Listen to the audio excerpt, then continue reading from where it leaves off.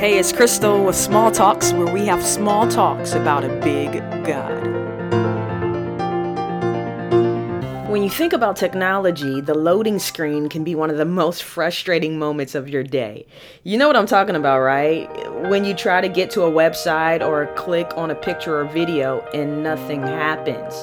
You usually get some type of symbol spinning or moving to let you know it's still loading. What if you would have clicked on this podcast and it would have loaded in silence for 5 seconds, like this? I'm sure I would have lost some listeners, because if we're all honest, waiting can be tough. Waiting for food, waiting in traffic, and loading screens can all be frustrating. And if we were to go a little deeper, some of you feel like your life is still loading. Maybe you feel like you should be further along in your career. Some of your relationships are still loading. Maybe that friendship or marriage is at a standstill. I don't know what your loading screen is, but we all have one. We are all waiting on something, waiting for an answer from God or waiting to move on to the next season of life. And the reason why waiting can be so hard is because we live in an insta kind of world. We think things should happen instantly, quick and fast. And here's the deal. Over time, our culture has changed to where things are moving a little faster. It takes just a millisecond to get on the internet nowadays. Though we live in this fast-paced society, God has not changed. He is still a God of process. And if we're not careful, we'll try to take God, who is the same yesterday, today, and forevermore, and the God who promises to renew our strength if we wait. If we're not careful, we'll take God and expect Him to perform culturally and not biblically.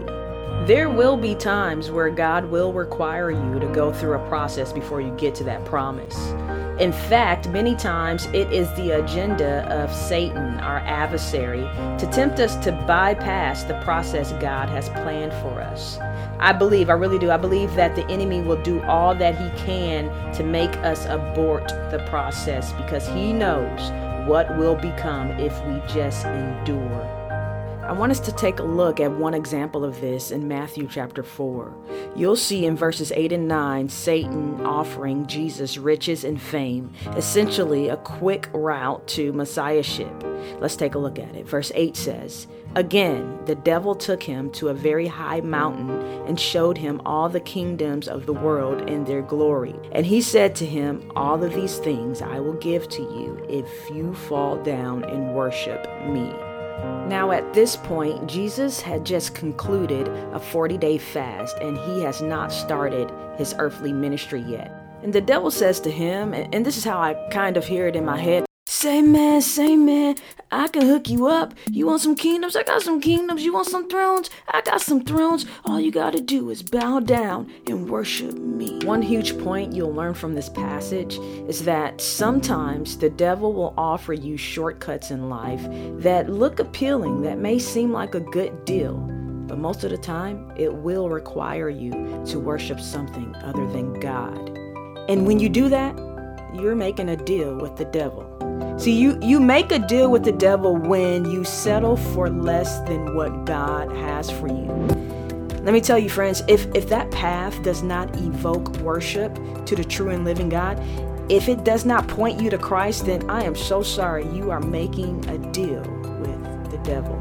And I think that happens more than we realize. To the person who may be tempted to quit their job, the job they know God strategically placed them at, to go find another job where they're making more money. I'm telling you, if you bypass the process God has for your career, you'll find that your worship will be displaced. You'll begin to worship money, success, prestige, instead of worshiping the true and living God.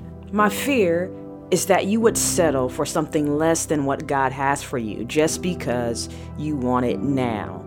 My hope is that you would get a little bit more comfortable with the loading screens in your life, that you would find joy in the wait, all because God is working while you wait. If you would go back to Matthew chapter 4, you'll see after that encounter Jesus had with the devil, you'll see immediately after that in the Bible, Jesus starts his ministry. All the while, God was working behind the scenes. He was preparing and clearing the way for Jesus to start a ministry that would change the course of humanity.